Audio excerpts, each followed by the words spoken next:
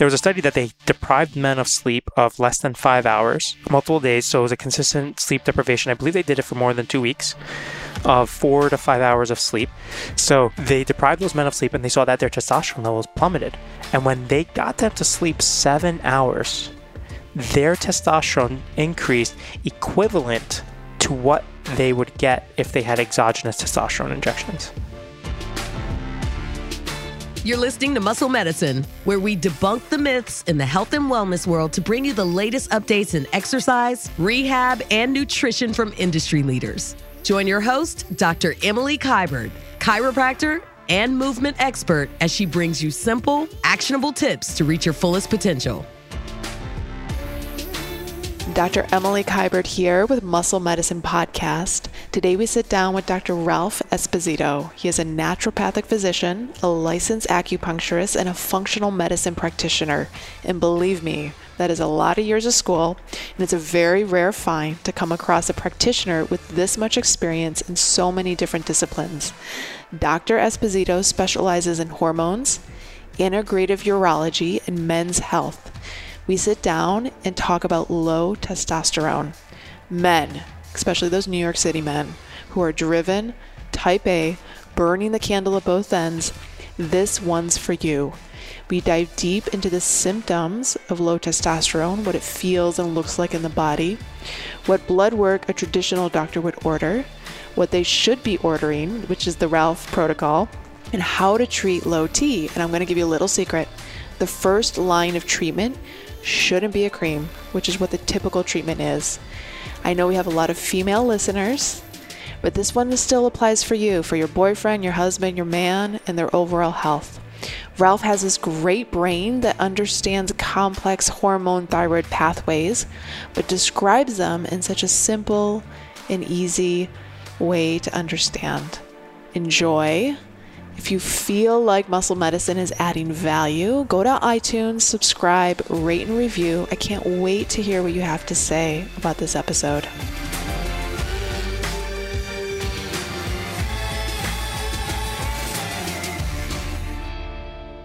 Ralph, thank you for being on Muscle Medicine. So excited to have you. I'm super excited. I can't wait to delve into everything with you. Let's dive in. I feel like just doing a little research on you, you are very much like me. You knew what you wanted to do very early on in life. How did you come to a naturopathic and acupuncture and functional medicine practice? Yeah, so I never planned all of this, but I'm grateful how everything just perfectly fell into my lap. I knew I wanted to be a naturopathic physician when I was maybe like 17, and most people would be like, oh, I want to be a doctor. And I was like, I want to do that too, but I want to be a naturopathic physician because okay, let me preface this with this one other thing. I'm stubborn as hell. Like, I am very... You're Italian. Hello. Who would have guessed, right? Esposito, last name. I'm very, very stubborn. And when I was maybe about 6 or 7 years old, I was this chunky little fat Italian kid who was fed pancakes with chocolate chips, like bacon, sausage, hot dogs. My cousins used to tell me, Ralph, what you have for breakfast? Hot dogs and hamburgers? And like, they were not wrong. They certainly were not wrong. So cannolis, like the traditional stuff too? Oh yeah. I mean, obviously that was the, like the cherry on top, but I was just like a fat little kid, right? My parents are Italian immigrants here from Italy. Like, my mom would tell me like they had bread and water for breakfast when they were in Italy. So for them to come here and say, I want to feed my son everything. It's like, oh, okay, good. And he's going to be big and strong and he's going to be huge. And I'm big and strong, but now I'm big and strong in the healthy ways. And before I was just big and strong because I was big. You would never know looking at you that was your childhood. Oh, I was 16, 230 pounds. Stop it. Yeah. You would never know. I know. So the reason why it happened is because when I was like maybe 5 or 6 years old, actually around 7, my father had 2 heart attacks in 1997. And during that time, I was going my mom was taking me to the doctor, and I had high cholesterol at a 7-year-old, like maybe like 240, 250 as a 7-year-old, which is ridiculous. Yeah. And my mom, the doctor told my mom, he said, if your husband had 2 heart attacks by the age 40, I think my dad was 47, your son is going to have a heart attack at 37. Oh my goodness. Yeah. Wake up call. Yeah, really Nice and scary. young. Yeah, and my mom was like, "Oh, okay, so now we're gonna give him juice and like whole wheat pancakes," and I'm like, "Well, we all know that's BS now, right?" Right. So I was just like, okay, well, I always thought medicine would always help me. Medicine would always cure me. Like, medicine saved my dad's life twice. And now my father, although he's still alive, is pretty much suffering because nobody was able to reverse his illness. They just put a Band-Aid on top of everything, right? And as I got older, I was like, okay, I started realizing, and I was like, well, I'm very naive to believe that medicine could cure anything with just a pill or go to the doctor and like they'll cut it out or cut it in or whatever.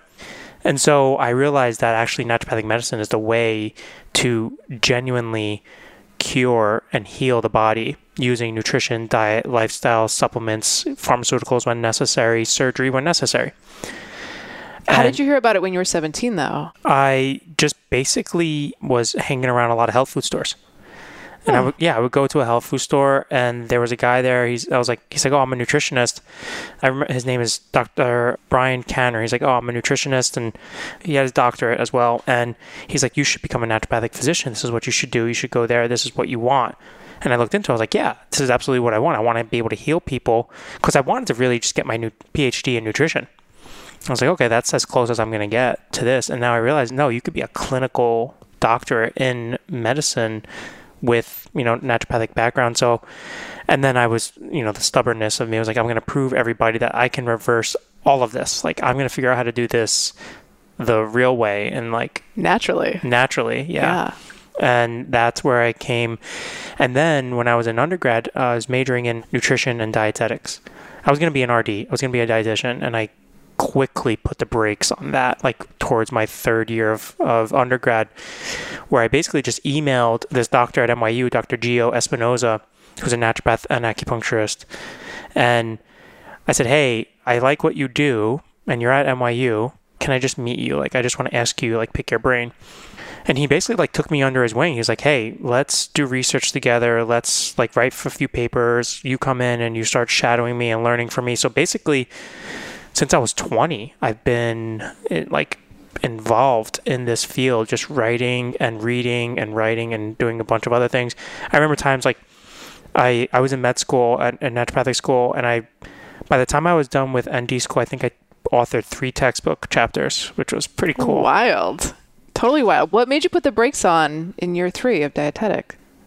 Oh, well, because a lot of my professors were telling me like herbs are bad, herbs are dangerous, don't use herbs, like supplements don't work.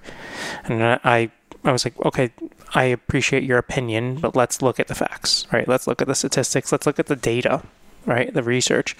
And it's pretty clear that's a lot of good research around a lot of these supplements, like, for example, curcumin and protecting against Alzheimer's or basically any other inflammatory condition. So when I saw that dietetics was one of my professors, I'll keep the name private, I remember her saying, she said, you can't give chamomile to a pregnant woman.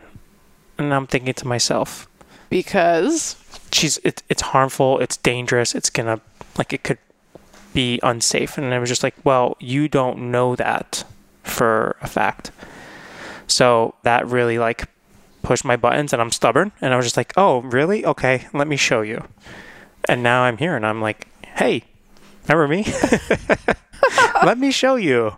Right. All right. So that's kind of how I got into it. And then working with Gio, I just became infatuated with men's health and urology, and I really have a soft spot for hormones. Like, it's just, that's how my brain works. Some people are really good at math. Some people are really good at writing. Some people like left brain, right brain. They're artistic, this painting, that. I can't draw for my life, but I can memorize pathways as if it was, like you woke up and saw it every day. Pathways are not easy. They are very intricate, I think. Yes, they are. And I'm blessed to be able to think in that model, I think. I don't know. Yeah. So who's the clientele that you see a lot of? So mostly men. Yeah. And definitely men who are dealing. And it's funny because men and even women, you can't understand male hormones without also understanding female hormones, but you need to understand the differences in them, right? Different ranges, of course, but also what does high testosterone, high estrogen, low testosterone, low estrogen insulin impact? How does it impact male and female physiology differently?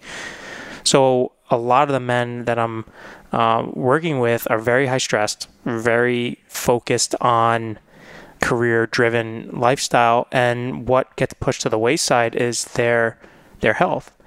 And you really need to get down to the building blocks before you actually understand what the therapeutic approach is going to be.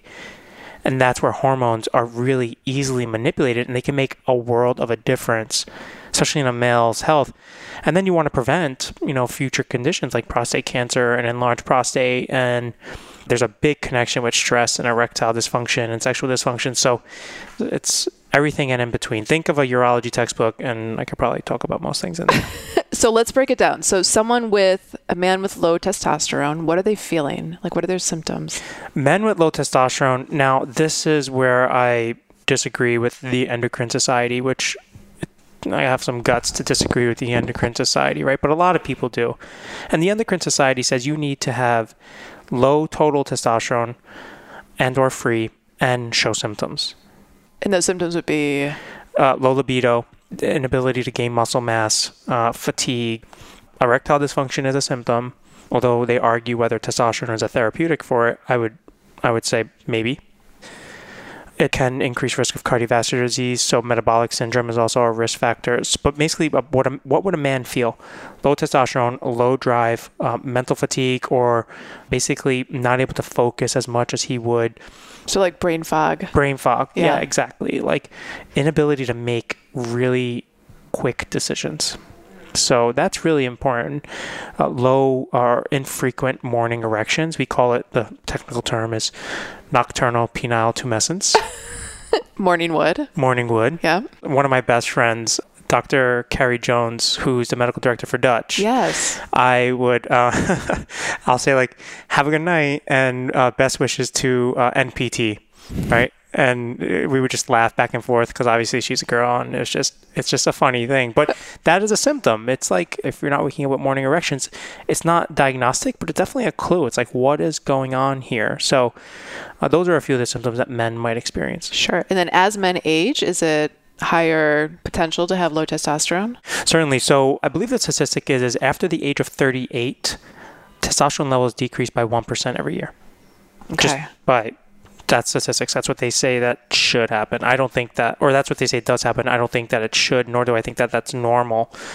But as you age, total testosterone levels tend to decrease. Well, why does that happen? Well, you haven't built the proper building blocks in your early life with proper muscle mass, right? And as our very good friend Gabrielle would say, is that muscle is the organ of longevity, right? That's right. And I take no credit for that, by the way. That is not my lingo. It's not a Ralph original. No. Copywritten Dr. Lyon. So what you would do is you want to build up those building blocks, but as men age, they don't have enough muscle mass. They have more adipose tissue, so they're converting a lot more testosterone to estrogen. Also, as you age, your testicles age too. But that doesn't mean that they should. It just means that men are walking around with cell phones in their pockets, laptops on their laps, not allowing for the proper, we call it HPG, hypothalamic pituitary gonadal axis, which is basically your brain connecting or communicating with your testicles and allowing them to function properly. A lot of people hear of HPA, hypothalamic pituitary adrenal axis. And then there's HPT, hypothalamic pituitary thyroidal axis. I'm pretty sure there's quite a few. And then you could throw the gut in there too, wherever applicable. So when you have this HPT dysfunction, right, the brain then doesn't stimulate the testicles to make testosterone. So most people think, it's just a testes issue. No, it's actually a brain issue. So I just had I had a conversation with a friend. She said, you can't say it's all in your head. Like, that's mean to say. And I say, yes, but it's not completely wrong, right? Because a lot of guys, you could tell a guy, you say, the doctor said it's all in my head. He's saying it's all in your head because he can't figure out what's actually going on. Right. I know what's going on. And yes, it does start in your head. It does start in your brain. Let's be more specific. It's all in your brain. And as you age, that axis becomes dysfunctional because you're you're stressed out, you don't know how to manage stress, you're not doing the right exercises to manage stress, you're exercising because like you have to, not because it's enjoyable to you. So as you age, those testosterone and those hormones, they change, and then you have high insulin levels, so you get insulin resistance, and that is a contributing factor. We can go down the rabbit hole. Trust me, if you want to go through these pathways, I am like, do you have a whiteboard? Let's just like give me a Sharpie and let's go to town. So things that block this access are stress, not sleeping enough, poor diet. Yes. So like too much glucose, insulin intake, hitting the water in the bread in the morning. Exactly right. Like and not lifting, maybe doing too much cardio. Exactly right. So I try to tell people to keep their exercise regimen to try to keep it to less than 45 minutes to an hour. Okay. Right? Because above that point, the testosterone to cortisol ratio starts to flip. So increasing exercise weightlifting increases your testosterone, but it also can increase your cortisol. Now, if you start going above an hour, then your cortisol starts increasing and your testosterone doesn't increase much more, and then that ratio flips. So, but also other stressors that impact the brain, which a lot of people don't realize, there's physiological stress and there's a psychological stress and physiological stress. So what are the psychological stress? It's like somebody's yelling in your ear, or basically like you wake up and you're worried. And then there's physiological stressors, which are difficulty sleeping, not sleeping, or putting too much stress on the body in terms of like a physical workload, or an actual toxin to the brain, like mercury, lead, heavy metals, PCBs, PAHs, which will BPA, things like that, which will cause a physiological stress, and put those two together, and the brain tends to become more resistant. I see. So sometimes we see male patients in the clinic. They have low testosterone. They have a hard time getting motivated to go work out. We have them strength training, but like it's hard to get them motivated to do it. And I don't know if there's any correlation, but it'd be interesting to hear. We often find that they are hypermobile. Like it's hard for them to stabilize. Like their connective tissue is like they're double jointed in their elbows and their knees. I don't know if there's any correlation or any study out there, but we find that oftentimes with some of our men with low testosterone. Yeah. What kind of blood work should a doctor be ordering? What type of blood work would I order, you mean? Yes. What blood work would Ralph, the low testosterone expert, order? Well, it's a good question because, your primary care he may not entertain these labs. So he'll look at it and say, I don't need to know all of this. Why would that matter to me? That's a good point. It may not matter to you, but it matters to me. Right. Right. And I want to know. So off the bat, testosterone, free and total. Estradiol, you want to make sure it's through liquid chromatography, mass spec, so very accurate. SHBG, sex hormone binding globulin.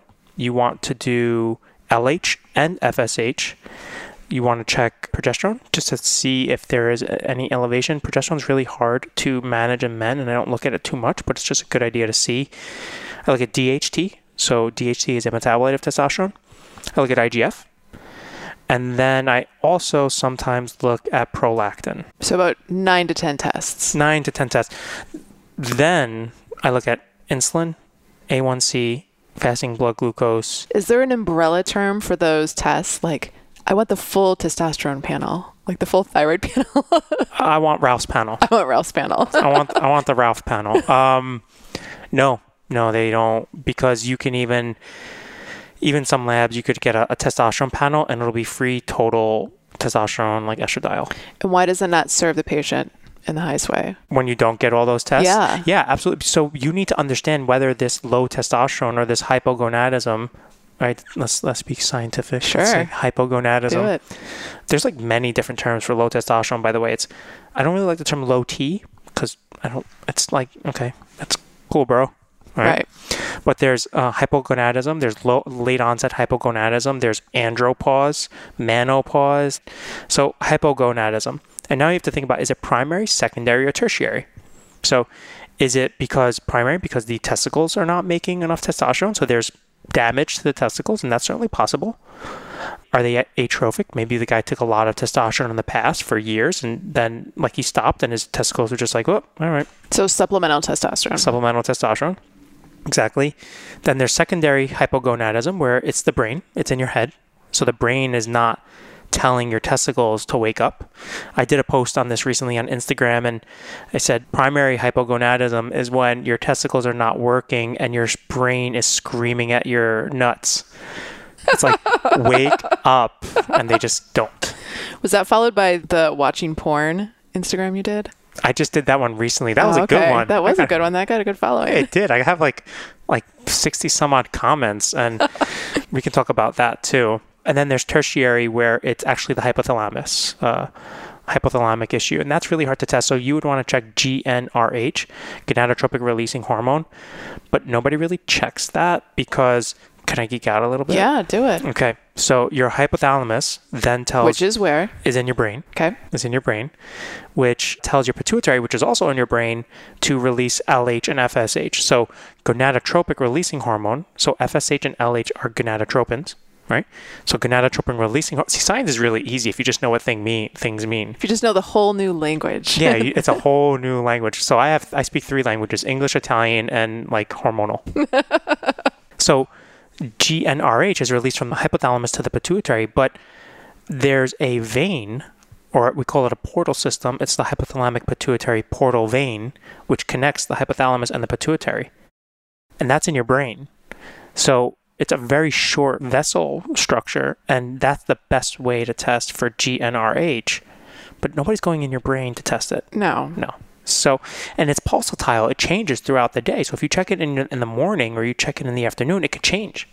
So actually, I should mention this, that when you get your testosterone levels done, like if your doctor's checking your T levels at 2:30 in the afternoon, not accurate. You want the same time. So like before 8:30, 9 a.m. is probably the best time to get your testosterone levels checked.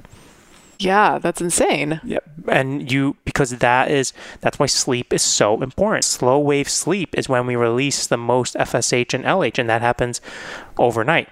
So while we're doing that overnight, we're releasing these gonadotropic releasing hormones. And if you're not sleeping, then you're not releasing those hormones, and then you're out of luck. What is the most common allopathic prescribed? So if a doctor sees that the man has low testosterone, what is the typical prescription?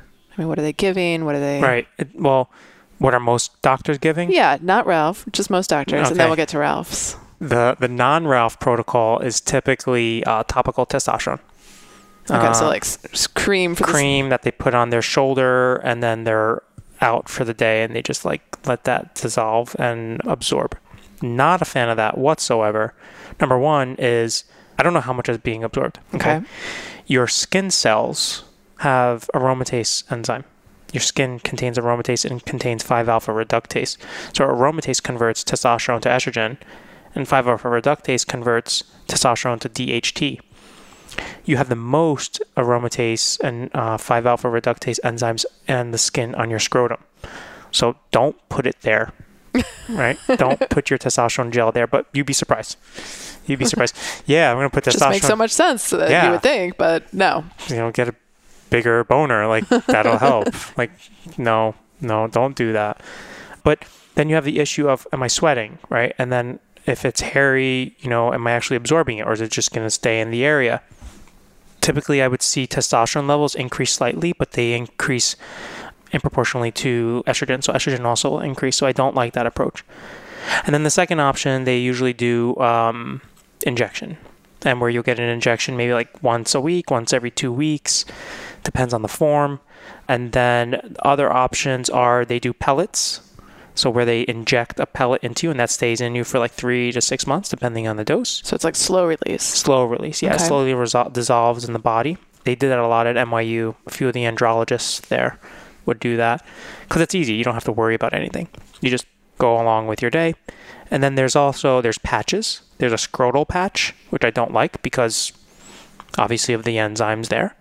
There's a other topical patch that you just put on and you change that. And there's actually a new approach where they're doing buccal. So they're basically putting a dissolvable patch on your gums, and that'll get dissolved. And it's actually not too bad because you bypass the liver, you bypass any aromatase, but absorption can be a little bit of an issue. And, then you're swallowing some of it. And if you're swallowing some of it, like, does that cause any issues with your liver? Yeah. And does that go hand in hand with lifestyle recommendations typically? They typically don't. It's like, okay, you have low testosterone, so we're just going to give you testosterone. They don't even check. I mean, they may check FSH and LH and see if it's an issue, but most of the time they're just looking at testosterone, total testosterone. If it's low, supplement it. If it's not low, then you're good.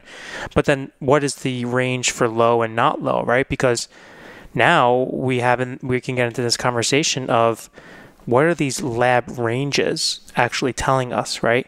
So when you get a lab test done, whether it's for thyroid, for testosterone, for lipids, you are comparing the 5th to the 95th percentile, right? So that means if you fall within this range, some doctors say you're normal. I say, no, you're just within the range, which does not necessarily mean normal, right? So the 5th to 95th percentile is you fall within that 2 standard deviations of the mean, of the average, right? So even if you're on the low end and it's still within range, you're low. Yeah, you're low. Yeah, definitely low-ish, but it depends on who you ask. And they would say, oh, well, no, you're low and it's normal. And I would say, you're low and let's optimize it. I mean, I would love to ask any physician who says, oh, that's normal. I would say, okay, let me just talk to you about something. You're in med school, okay?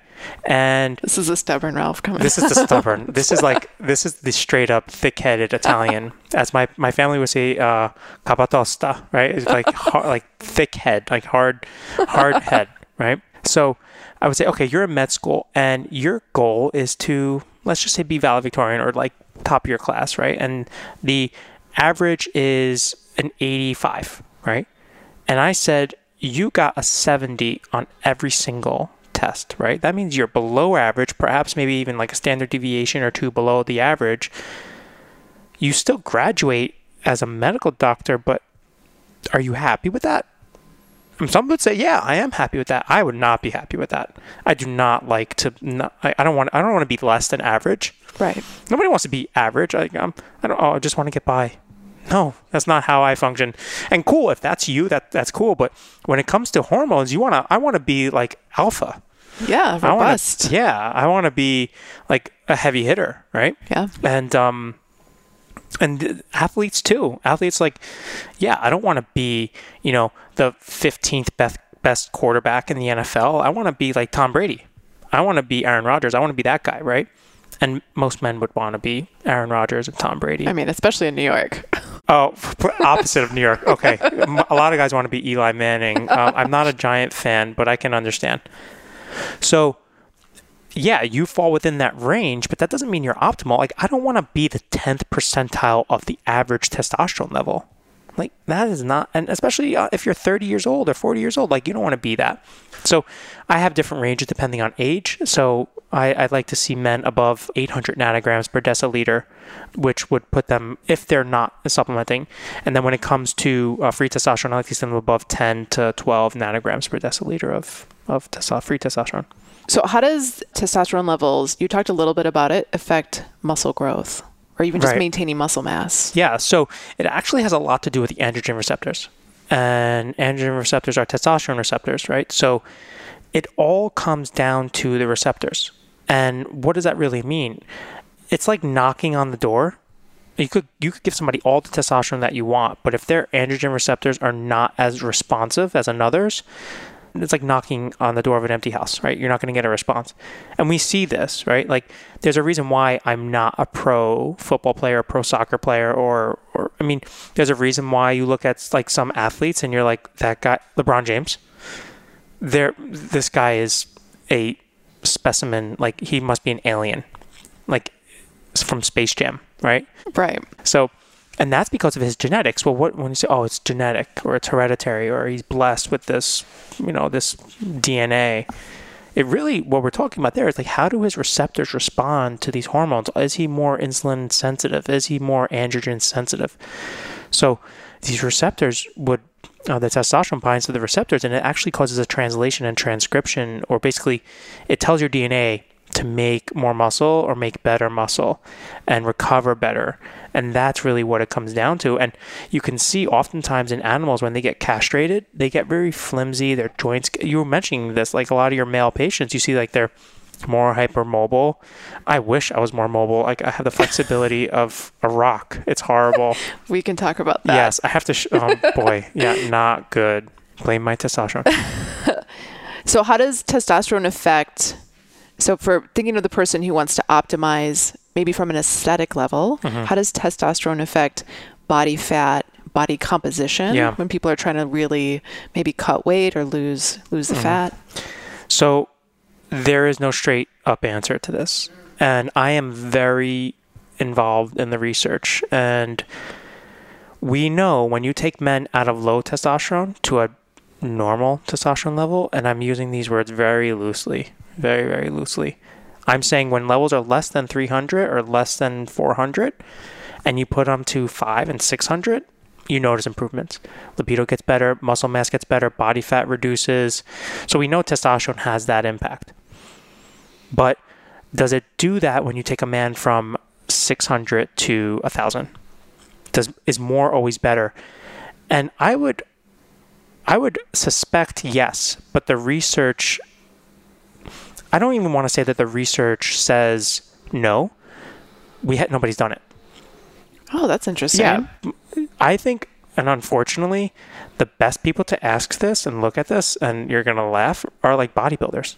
Right. Right? And like fitness pros, right? Who they probably will admit. I don't know a bodybuilder who would admit that he's not on testosterone and HGH and everything else under the sun. But you look at them and say, oh, okay, you get this guy really high physiologic levels of testosterone, plus the diet and lifestyle and the damage that they do to their bodies, right? Then maybe higher testosterone levels are beneficial. But I can't say more testosterone means lower body fat. But we do know that higher levels of testosterone are inversely correlated with like diabetes and metabolic syndrome. So more testosterone, less body fat in terms of, or less metabolic syndrome. So people will respond better to it. Is there too high testosterone? I haven't seen that data. Oh, that's interesting. I haven't. And yeah, and I'm actually digging into that right now for a patient. And he has high testosterone levels naturally. I'm just like, okay, is this bad? It's confusing as hell. Like, I don't know what's going on. Right. So now I have to go into my whole hormonal pathway and cascade, like 30 more hormones that we just discussed. Literally, I go through it down like every single cycle. And then I do a lot of the Dutch test. I do the Dutch hormonal test, the urinary test, because it checks the metabolites of these hormones. So it tells me where they're going and what was there before. So why is this a better test than, say, other tests? The Dutch, I'm going to sound like a salesman for them. I get nothing from this company. I just love the test. This is Carrie. Yeah, Carrie Jones. I mean, she's brilliant. So the reason why I like this test is because it checks the urinary metabolites of these hormones. And there's several ways that you get rid of hormones. Feces, urine, through sweat, right? And then some would argue saliva. I'm not a fan of salivary testing because there's enzymes in your saliva and in your glands that actually can metabolize cortisol, can metabolize testosterone and estrogen. So you don't really get total levels, right? You don't get complete accurate levels. So I do urine. The great thing about urine is that what goes into the bladder stays in the bladder, right? Until you get rid of the bladder. Right. The urine. So by using the bladder as a reservoir, you can measure what the body's trying to get rid of. And your kidneys have enzymes in them that we're trying to get rid of testosterone, right? So like when they do performance enhancing drug testing, like in MLB, which guys get caught all the time, or in sports, what are they testing? Urine. Yeah. So because that's where the hormones are going to go. I see. So this is why I really like that test, because it actually gives me a pathway of, is the testosterone going down the alpha or the beta pathway? Is progesterone going down the alpha or beta pathway? Is cortisol, is it being metabolized to the cortisone or the cortisol metabolites? Then that tells me, how well their thyroid might be functioning, because a lot of these enzymes are influenced by thyroid hormone. So a bunch of different factors go into this to try to understand. And this is where, again, I feel blessed that I have this like pathway like brain. Yeah. Because I see it, and then I'm like, it's like a puzzle piece, and I just put it here and I put it there. I'm like, oh, that makes sense here. Most doctors would not connect testosterone or your prolactin levels to your thyroid, but in fact, they actually are, because very high prolactin levels can stimulate the production of TSH. So your TSH could be elevated if your prolactin is elevated. Interesting. Do most allopathic doctors know about the Dutch test? No. No. You're like, no, please, go No, on. they don't. A lot do if they just read about it and look into it. It really depends on, I mean, like Gabrielle, she's a DO, but is basically a conventional medical training, is very well aware of it, and she does other testing as well. So it really depends on who you ask, but typically no. Okay. What's the Ralph protocol for low testosterone? Oh, we didn't go through that. Yeah. Oh boy. Okay. So if you sign get your up, notebook out, right? I'm kidding. So give me your name and your email address, and then you get this great PDF. I need your social security, your credit card number, and the name of your firstborn. I just want to preface this with one thing: is my goal in life is to not be famous. My goal in life, really, I know people are like, oh yeah, bullshit. Like, no, genuinely, like, I don't want to be famous. I just want to be the guy who people say he just wanted to help, right? And he loves this stuff, and he just, like, that's who I'm going to talk to about my testosterone, right? I don't need to be like Dr. Oz. Like, I don't want to be a Dr. Oz, right? But I just want to be known for my brain, I guess. So I don't do this for any type of like income-based aspect. It's just like I geek out, and that, like, I get off on that, like, cool, right? Okay. So this is the legacy. Is that what you're talking? This is the preface to the legacy. This is the foreword to my book. No, I don't have any book. Soon. One day. It's one day. I'll figure that one out. I have a good story. Somebody will know one day. So the Ralph protocol first starts with, let's figure out what's going on. Is it primary, secondary, or tertiary? Typically, I disregard tertiary because it's hard to test. So I say, is it primary or secondary? Then I look at the thyroid. Is the thyroid involved? And a lot of people disregard the thyroid, but thyroid hormone actually activates cyclic AMP, right? And cyclic AMP is just basically a messenger. It's a second messenger in the body. And your Leydig cells, which are the cells in your testicles that make testosterone, are very much dependent on cyclic AMP to make testosterone. It stimulates something called STAR, which I can't remember. It's steroidogenic adrenal receptor or something like that. I just call it STAR. It sounds special. Easy enough. Yeah. And when you have cyclic AMP, it actually activates this receptor, and then it goes ahead and it stimulates production of testosterone. And thyroid hormone is essential for that. The other thing that does that is lactic acid. So that is why heavy weight training, anaerobic training, is actually, I would call, steroidogenic, or basically increases testosterone levels. So I look at those aspects and I say, okay, what is the primary etiology? What is going on here? And you look at a full thyroid panel, because I know a lot of our patients just get TSH. Yeah, what and use then is that? No. Then I have to send them back and be like, go get a full thyroid panel. Yeah, it's like getting a Happy Meal and only getting chicken nuggets. Like, no, I want the fries. I want the gift. Toy. I want the toy. I want the soda. I want the, apple pie thing. Right. By the way, those are from like my fat days. That is my childhood right there. My childhood. I love chicken nuggets. God. I was like 7 years old, getting like 20-piece chicken nuggets. Oh my goodness. Yeah, they don't ever go away. If you want to see my body comp, I can show you where the chicken nuggets are. Those will not go away. Right lower quadrant, if you pinch there, those are the chicken nuggets. Left lower quadrant is more of the pizza. Oh man. So my protocol. Yeah, so your protocol. Sorry. Yeah, so checking the thyroid. Got carried away with chicken nuggets.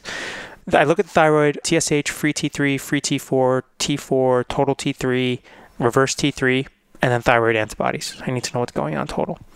All the hormones that I mentioned to you that I test, the testosterone, FSH, LH. So I look and see what's going on there. If the issue actually comes out to be a thyroid issue, I treat the thyroid first. Always treat the thyroid first. You really should.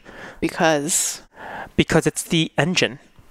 right? It's the foundation of your every metabolic function in the body. You take somebody's thyroid out and everything slows down.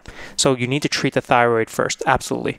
So then a lot of things that I use for thyroid support, number one, I like to try to cut out gluten, and I like to cut out dairy because of the casein, and the gluten can be problematic for people who have autoimmune thyroiditis or Hashimoto's. So definitely want to look at that. Great herb, which hits multiple different angles, is ashwagandha. Latin is Withania somnifera, and I use a particular formulation, KSM 66. It's not a brand, it's one of the researched forms of ashwagandha.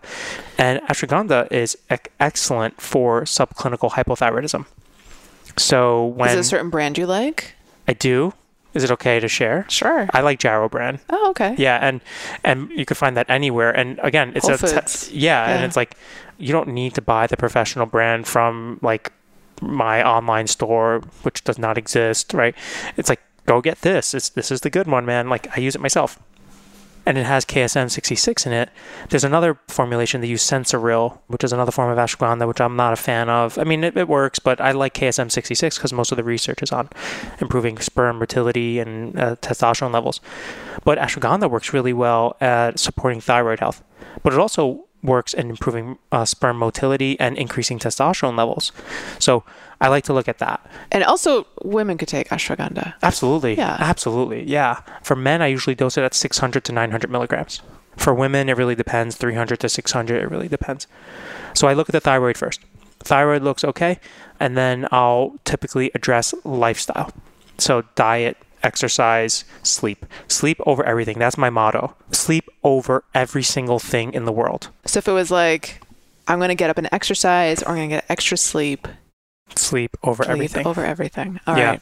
You do more damage if you wake up an hour early to try to get an extra hour of training in.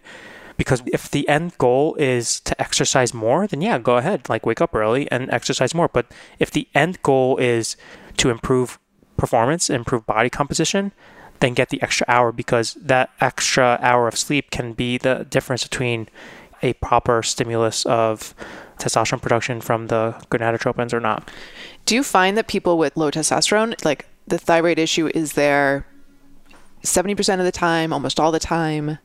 So is hypothyroidism in combination with low testosterone? Yeah. I mean, are they like hand-in-hand partners? They're not hand-in-hand partners. Okay. Very common, very frequent, but not hand-in-hand partners always. So I definitely have seen correlations, right? But correlations are correlations. They're not causative, right? So not always, but it definitely is something to address. And I always optimize the thyroid before actually optimizing the androgens. So then I'll look at the androgens, and then I look at, okay, did I mention DHEAS? I didn't mention Not DHEAS. yet. Oh my God. Okay. You have to check DHEAS, not DHEA.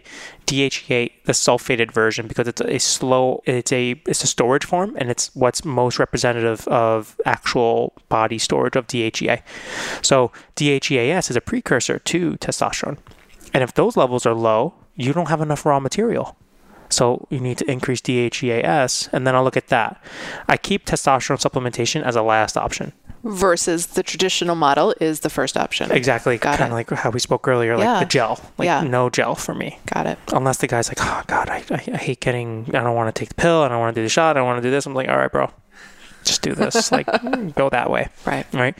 So then I look at DHEA levels. So if DHEA levels are low, I'll supplement with DHEA and try to get the levels above 300, right? And then the other options I definitely look at are, there's other herbs that work really well, like Tongkat Ali, Uricomia longifolia, which is a Malaysian herb. It's an Asian herb. It's also called Longjack or LJ100. The research is impressive, but it might be a little bit biased, but clinically it works really, really well. Another herb is Shilajit, which is actually not an herb. It's a sulfur. It's like a mineral. It's like a clay type of compound. Really good for detox, but also very effective in improving testosterone levels. Another one is fenugreek. So there is some research at very high doses of fenugreek, which is the same fenugreek that you find like in Indian cuisine, but concentrated and extract, will increase testosterone levels as well. So if I really want to go after the testosterone, I do that. But I also want to address the HPA axis and the HPG axis. So then I'll look and check cortisol levels. If cortisol levels are really high, then I like phosphatidylserine. I like adaptogens like ashwagandha. But if cortisol levels are really low, I like more adaptogens like rhodiola and Panax ginseng and eleuthero or Siberian ginseng, right? So I can't give you one answer. I really wish I could. For the cortisol levels, does that also depends on the timing of the day or when they're tested, no? Yes, absolutely. So this is why I use the Dutch test, because you do a 4-time sample. So you check waking, overnight, waking, afternoon, and evening. And a lot of doctors check serum cortisol levels, and you might as well just like throw it away. It doesn't mean anything. So I use urinary hormonal testing to check for cortisol. And if cortisol levels are really high, then I try to address that. Is it a sleep issue? Are you not sleeping? Are you using your computer and electronic before bed? Like, what is actually the culprit here? And I try to narrow it down. I'm sure there's a million other things. I usually know what to do when I see it. I can't think of. So like, what are the top 3 things that you see men are doing wrong that could contribute to low testosterone? Not sleeping. So they're getting like 4 to 5 hours. There's a really good study, really, really good study. I always talk about this study, and I've talked about it many, many times before, and it's just like my poster boy of how important sleep is. You ready for this? You part of the study? I'm not part of the study, but I should have been. You should have been. I should have been. Let's do it again. I'm like, hey, let's do it this way. Right? I always tell people, I'm like, yeah, I saw this new study on testosterone, and like I rip it apart, or I'm like, yeah, this is amazing. And then I think these people should hire me. Like, I collaborate with you in the next study. Yeah, like, you don't have to pay me. I like this. This is fun. Like, buy me food and we're good. Call it a day, right?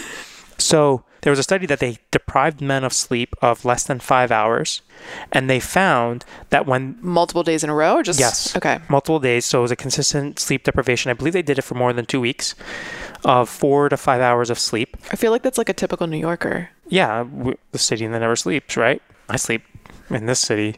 So they deprived those men of sleep, and they saw that their testosterone levels plummeted. And when they got them to sleep 7 hours, their testosterone increased equivalent to what they would get if they had exogenous testosterone injections. Wow. So what do you think about the people, like some of the biohackers out there, that are saying it's not about the amount, it's about the quality of your sleep? Yeah, I agree. But it depends on, can you get quality sleep in 5 hours? And how do you know that? Like, because you feel better? Your Oura ring? I don't know. Yeah, I mean, definitely the Oura ring is a great way of measuring it. Do we do a sleep study? I don't know how we completely can measure that. And I think you can't argue with wanting to get 7 hours of sleep. But if you are that guy who wants to get 5 hours and live off of coffee for your whole life, then, I'll see you in a few years when that doesn't work anymore. Right. What are 2 other mistakes that men are commonly making? They overtrain. See that a lot. They train way too much, and I am guilty of this many, many times. Yes, really? I know. I'm not perfect as much as I... Is it the 16-year-old? Yes, it's the 16-year-old who's like, don't get fat. Don't get fat. Get big. In terms of looking at testosterone, what is overtraining? Overtraining is also like endurance training can be overtraining, but frequency. So if you are training way too much, not allowing or giving the body enough time to heal, that is a stressor. Exercise can be an output of stress, but it can be an input of stress. Now, Michael Phelps and Usain Bolt and a lot of these, LeBron James, they're stressed during their sports season. And I bet you if I did some biometric measuring on them or biochemical measuring on them, I would see that they're stressed out. So they're putting a lot of this stress into their body and unable to get rid of it. But for the typical person, stress is a releaser, right? Like, I exercise because it makes me feel good. But sometimes you can exercise way too much, and that causes your body to have the significant amounts of stress. But that's in combination with going to your job, worrying about the stocks, worrying about these numbers, worrying about your kid who just got detention. Like, we have a million different stressors in the body. So what I try to say is we need to reduce the allostatic load. We need to reduce the threshold as to which our body can withstand this stress. And that's what adaptogens do. I think they increase our stress threshold. I don't know if they actually change, they can help our body adapt to these stressors, and really what we're doing is changing the stress threshold. The other thing too about professional athletes is they don't have to do anything else, like you're saying. Like, some of our professional runners, they do 160 miles a week, but they are literally recovering every other minute of the day. Exactly. Yeah. And sometimes they can do that, right? But the average person is also putting a stressor on the rest of their body and other aspects. And it's a lot of mental too, because remember, growth hormone is a recovery hormone, and that's released when you rest. Right? So this is like the poster child of why not to do double Soul Cycle classes, or yes, pretty much double that. Barry's class. Are you guilty? No, I used to, and I was getting adrenal fatigue. Yeah. I have never done like 2-a-days, and I just know that my body can't handle that. Yeah. So number 1 is sleep. Number 2, or lack of sleep. Number 2 is overtraining. And number 3 is, well, I can't say like poor diet, but they eat a insulinogenic diet. They're eating high levels of sugary processed foods. And it doesn't necessarily have to be processed, just be a lot of carbohydrates, right? Even like a lot of beans and a lot of like Ezekiel bread or sweet potatoes in high amounts. That causes increases in insulin. And insulin is a pro-inflammatory hormone. It's also it's anabolic, but it's a pro-inflammatory hormone because it activates aromatase enzyme, which converts testosterone to estrogen, right? So insulin can do that as well, and it increases body fat, right? So at too high of a level of insulin, it becomes problematic, and that could even be with way too much, not just too many carbs, but too many calories, because insulin responds to carbohydrates and total calorie response. So the whole idea of like eating 6 meals a day, I understand why people think about that, because if you keep the calories low, you minimize the insulin response. But we're finding now that actually that's not completely accurate. So one population that might be high, what is it, insulin, would be potentially like the vegetarian or the vegan population. Yes. Do you find there a potential correlation of that population with low testosterone? So I read a study, and for the life of me, I save every study that I read. I use a program called Mendeley. Okay. And every single study that I read that I like, I put it in my testosterone file. I should show you my testosterone file. It's huge. It's big. And I can't find it. You can't find the study. I can't find the study. It had to do with diet and hormonal levels, and in the title didn't talk about vegetarianism, and it didn't talk about testosterone in the title. So it's impossible for me to find because it's hidden somewhere in the article. Right. But they found the correlation. Again, corollary does not mean causative, right? But they found the correlation with a high vegetarian, high vegetable-based diet, no meat diet with lower levels of testosterone, lower levels of free testosterone. And I thought perhaps this is because, they're not having enough protein. Perhaps they're eating too many estrogen-based foods. They didn't say why. But I said, okay, that's enough for me to say, yeah, okay, you don't want to eat like soy protein and have soy protein shakes and tofu all day because, that can be problematic. So I think nobody can argue plants are good for you. Like, nobody's going to say don't eat Brussels sprouts, right? Like, we all can agree that plants are good for you, right? What about Stephen Gundry? Oh boy, is that the guy like the lectin? How Not to Die? Oh, Stephen Gundry. Oh yes, that's that guy. I think he might be the only one that. Yeah. Well, also Peter D'Adamo, right? That is a play on Peter D'Adamo's work on lectins. Oh, interesting. Yeah, D'Adamo. That's a blood type. Oh. Doesn't Gundry talk about blood type in his a little work? bit? Yeah. Yeah. Yeah, that's a play on D'Adamo's work. So I haven't read Gundry's work, so I don't want to comment and say like, oh, bad, this is good. Besides him, I think we can probably all agree that broccoli is good for you, yes. right? But I do think if you are depriving yourself of protein and healthy fats, then that too can impact your hormonal synthesis. Because remember, you put a stress on the body and it's going to trickle down somewhere. And why does it trickle down to hormonal issues in some men? I don't know. But then we can go to the genetics of all of it. I mean, we can go down that Yeah, so rabbit. you have a background in genomics? Yeah, so I helped Dr. Peter D'Adamo work on his Opus 23 program. And for maybe the last 2 years of med school and then 2 years after med school, I was really just neck deep into the genomics aspect of medicine. So MTHFR, COMT, ApoE. So these are like genetic markers? Yes, those are genetic markers. You could find it if you did a 23andMe study? 23andMe is testing some of them, not all of them now. Oh, yeah. Interesting. Okay. So like MTHFR is the methylene tetrahydrofolate reductase enzyme, which is responsible for recycling folic acid and B12. COMT is catechol O methyltransferase, which is an enzyme that is responsible responsible for methylating. Really important for you to get rid of your estrogens with COMT. Then there's ApoE, which is a apolipoprotein E, which is found on certain cholesterol, and it determines how well you can eliminate certain LDL particles, the quote-unquote bad cholesterol, but also as a risk factor for Alzheimer's disease. So that's E4. So yeah, looking at all these different aspects, putting it together, you can understand, like if a man had a lot of COMT issues and MTHFR issues, and we call it GST, glutathione S transferase issues, and GSTM, right? So, and then GC, glutamyl cysteal S transferase, basically making glutathione. Please don't quote me on these acronyms. I just know what they are when I see them.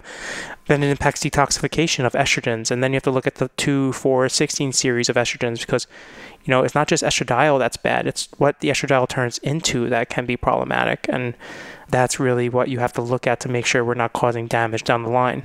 So a man has low testosterone. There's a full special testosterone blood work that you mentioned earlier. There's a full thyroid panel. There's making sure he's getting enough sleep and not overtraining. And then there's this genetic portion. That's right. Is there anything else you look at? I mean, that's like way fuller and broader than anyone I know. Oh. Social aspect. Yeah. I see a lot of men who have erectile dysfunction and they don't understand why.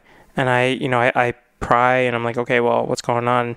And like they have relationship issues, like with their partner, right? Male or female.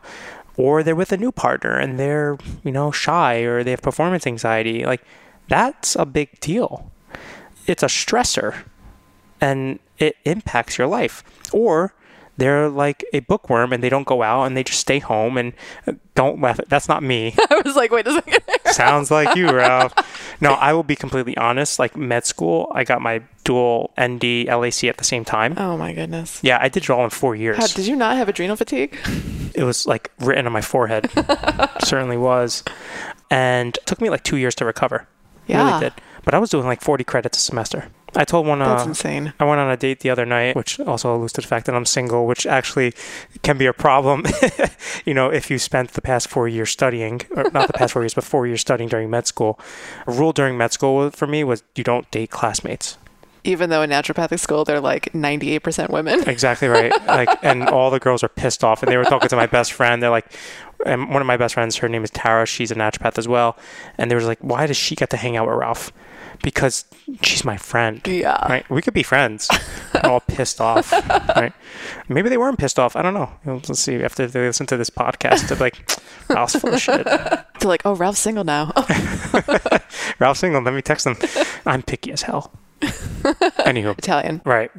So I did all those 4 years and I was saying, I wasn't social. Like I didn't go out much because I was in school from 8 to 8. Right. And it takes a toll on the body. And a lot of men are just like workaholics and they're like, oh, I'm just going to work. I'm going to work. I'm going to work. And that takes a toll on your personal, because you need to socialize. We're a social species, right? We need to be around other people, but also you need to be around family. You need to be around your partner. You need to socialize. You need to connect. You need to have that emotional connection. That's why in my recent post about pornography is like men are getting off on porn. Right? They're watching porn, like these girls with like super big boobs and like fake butts and like men who are like chiseled and really well endowed, right? And then they go and with their partner who may not be superficial like that or unrealistic. And maybe they look at themselves like, oh, I really have this flab here, or I'm fat here, or I'm not confident in my ability. And then it translates to the bedroom and they're trying to compare themselves to that guy that they just saw on the internet, and it's unrealistic. And now you have a relationship with a computer screen, and you don't have a relationship with a person next to you. And that could affect testosterone levels. 100%. Wow. In one of the book chapters that I wrote, the Weill Cornell series? Yeah, I co-authored a chapter with Gio on male andropause. And there's a case study in there. I think the case study's in that chapter. It's about a patient who he had low testosterone, and in real life, he had issues with his partner. And we fixed the issue very clearly with a lot of lifestyle and diet and exercise and supplements, but the kicker really was like that last piece, like getting out of that toxic environment. Wow. What do you see with women with low testosterone? Or do you see that? Yeah, so I see women with low testosterone typically caused by long-term birth control. Okay. Yeah, because what happens is that oral contraceptives like estrogen and progesterone, they'll turn off the HPA axis and the HPG axis, right? So they turn off your brain's production of LH and FSH, right? And you can't make testosterone if you don't have enough LH or FSH, because in women, it's really made by the adrenal glands and a little bit by the ovaries. So if your ovaries are being shut down, right, with these birth control pills, then your testosterone is going to suffer as well. And then I see the opposite, where testosterone levels are really high in women, and then that looks at more like a PCOS, right? But PCOS is polycystic ovarian syndrome. It's not really a disease, right? And you don't need to have cysts on your ovaries to be PCOS, right? You could just have high testosterone. But oftentimes I just see high testosterone, no other symptoms of PCOS. And I'm like, yeah, well, this is a hyperinsulinemic. This is a metabolic syndrome type of approach or a type of setup that we want to fix. You fix that, you reduce the carb intake, you make them more insulin resistant, sensitive, make them work out, those testosterone levels will regulate themselves. Interesting. So I know naturopaths often look at the tongue as kind of like a gateway into the body. If you had a man with low testosterone, would there be signs on the tongue? So actually, that's originally a traditional Chinese medicine. Okay. Right. So I'm an acupuncturist. So naturopaths do look at the tongue, but acupuncturists are the experts in it. So from a Chinese medicine background, which you also have, what would you see, or what would you see anything on the tongue? Yeah, the tongue typically would be pale. Okay. Right. So that would be a signal of like a blood deficiency or basically an overall deficiency. Oftentimes you would see scalloping on the sides, and a lot of people think scalloping on the tongue is a spleen qi deficiency, which means that the spleen, which is involved in the digestion and assimilation of food, but that actually can be a liver qi stagnation. And when you have liver qi stagnation, that's present on the sides because the liver is represented on the tongue on the sides, and when the qi is stagnated, it contracts and it creates that scalloping type of look. So like the indentations of the teeth are on the side of the tongue. But it's really not indentations of the teeth. Like that's... Oh, it's not? No, it's not. Oh. It's the muscle contraction of the tongue. So could you literally eat something that maybe disagrees with you, or there's a reaction of the liver, and then immediately see that on the tongue? No, the tongue actually takes months for it to show. Oh, okay. The pulse is much quicker. So I would feel the pulse and check the pulse and say, okay, well, adrenal issues are typically present on a weak kidney pulse. The kidneys are really going to be the organs that you want to target for improving hormonal aspects in men. So, kidneys make the jing. Jing is like your essence. It's like what you're born with. You get it from your parents. You can't make more of it, but... So there's a limited supply. You are limited. Got it. Exactly. And what makes you lose more jing is a lot of sex, a lot of exercise, and a lack of sleep. So how can we build more jing? There's a few herbs like velvet deer antler. Where does one find this? Other than Camwo down in downtown New York. Yeah, Camwo. I don't know. Camwo might have it, but there's a lot of different sources for it. I'm using one right now that was sent to me by Superfeast, and he is in Australia, but he gets it from China. And the velvet from the deer antler is sustainably resourced and checked. So yes, so velvet deer antler is a very strong jing, yin and yang, kidney yin and yang tonifying herb. Amazing. Actually, Ray Lewis was, I think, suspended or warned when he was taking it when he was playing football because it can actually increase IGF levels. Oh, interesting. Mm-hmm. What's your hope for like the men of the world with low testosterone? What is my hope for them? Yeah, I mean, you don't want to be famous. I don't. It comes with a lot of baggage. I mean, it'd be nice to be known. Yeah, but you have this like passion, and I feel like really good practitioners have two things. They always stay curious, right? So they're always researching, and they're always willing to dig deeper, especially for their patients, and they walk their talk, which you obviously do. Correct. So, I mean, I feel like there's a lot of men that potentially have low testosterone, maybe are suffering, are like putting this cream on themselves, that there's a better way. Yeah. My hope is that men come to the realization that they are very much in control of their health. That the answer is not always give me more testosterone or give me this. It's more of, I want to be a better human being. I want to be a better man for my wife, for my partner, for my kids, for my family. Because men put a lot of pressure on themselves. They really do. They put pressure on themselves to succeed. They put pressures on themselves to be breadwinners. They put pressure on themselves to be buff and tough and strong and, macho. And I just want to show men, like, that's not real life. That's not always the case. Like, it's okay to spoon. Like, it's okay, right? Like, nobody's going to judge you, man.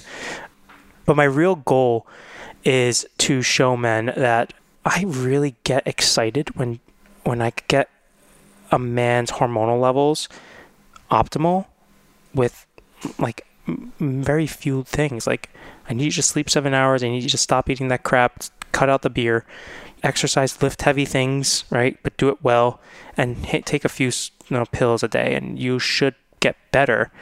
And I want them to be able to come back and say, you know what, I just had an amazing few months with my partner. We went out and sex life was great, and, we really connected, and I feel like I'm myself again. Like, that's how I feel. Like, I feel like I can rule the world. Like, I really do. Like, I feel like I'm like, I wake up, I'm like, all right, what am I going to conquer today? Right. And I want men to feel like they can conquer anything. Nice. And where can people find you? In New York, on the streets, hanging out. You can find me in my website, drralphesposito.com. I'm most active on Instagram at dr.ralphesposito. Most active on Instagram and Twitter sometimes. I use Twitter just so people can bug me and tell me what to look for. And it's a good news feed for me. Like, I pick up on a lot of things. Nice. But Instagram is probably where you can. And you post a lot of studies that you've read that you find interesting. Yeah. I really should be posting more. I just don't have all the time because I'm reading a bunch of stuff, and part of my job as a research analyst is, you read this stuff and you need to write about it. And I'm busy writing for my practice rather than writing for Instagram. It's hard to do both. It really is. Because then I have to, I'm writing on a scientific level, and then I need to write for the layman. Yeah. That's a lot of work. It's hard to flip your brain over. Yeah. I think I have a good way of explaining stuff to the layperson. I think I've grasped that idea really well, but it's effort to write it. And then pictures, and it has to look cool. And Carrie's just you need to post more. And I said, you do. I know. I'm sorry. Okay, I will post more, I promise. By the time this comes out, you'll see 4 more posts. All right. 4 weeks. Oh, 1 a week. Okay, I could do that. You have all Labor Day to do this. All right. Okay. That's a wrap. I have 2 truths that I fully believe in. First, to be 1% better every single day. And second, all feedback is good feedback because it helps us grow. Why do I say this? If you're enjoying these conversations and you find this is adding value, send us some love by subscribing to Muscle Medicine Podcast on iTunes. And if you want to share your voice with the world and scream it from the rooftops and tell your friends, or you can just give us a little feedback so we can grow by rating and reviewing Muscle Medicine on iTunes. Thank you guys. So much gratitude. Dr. Emily Kiberd here.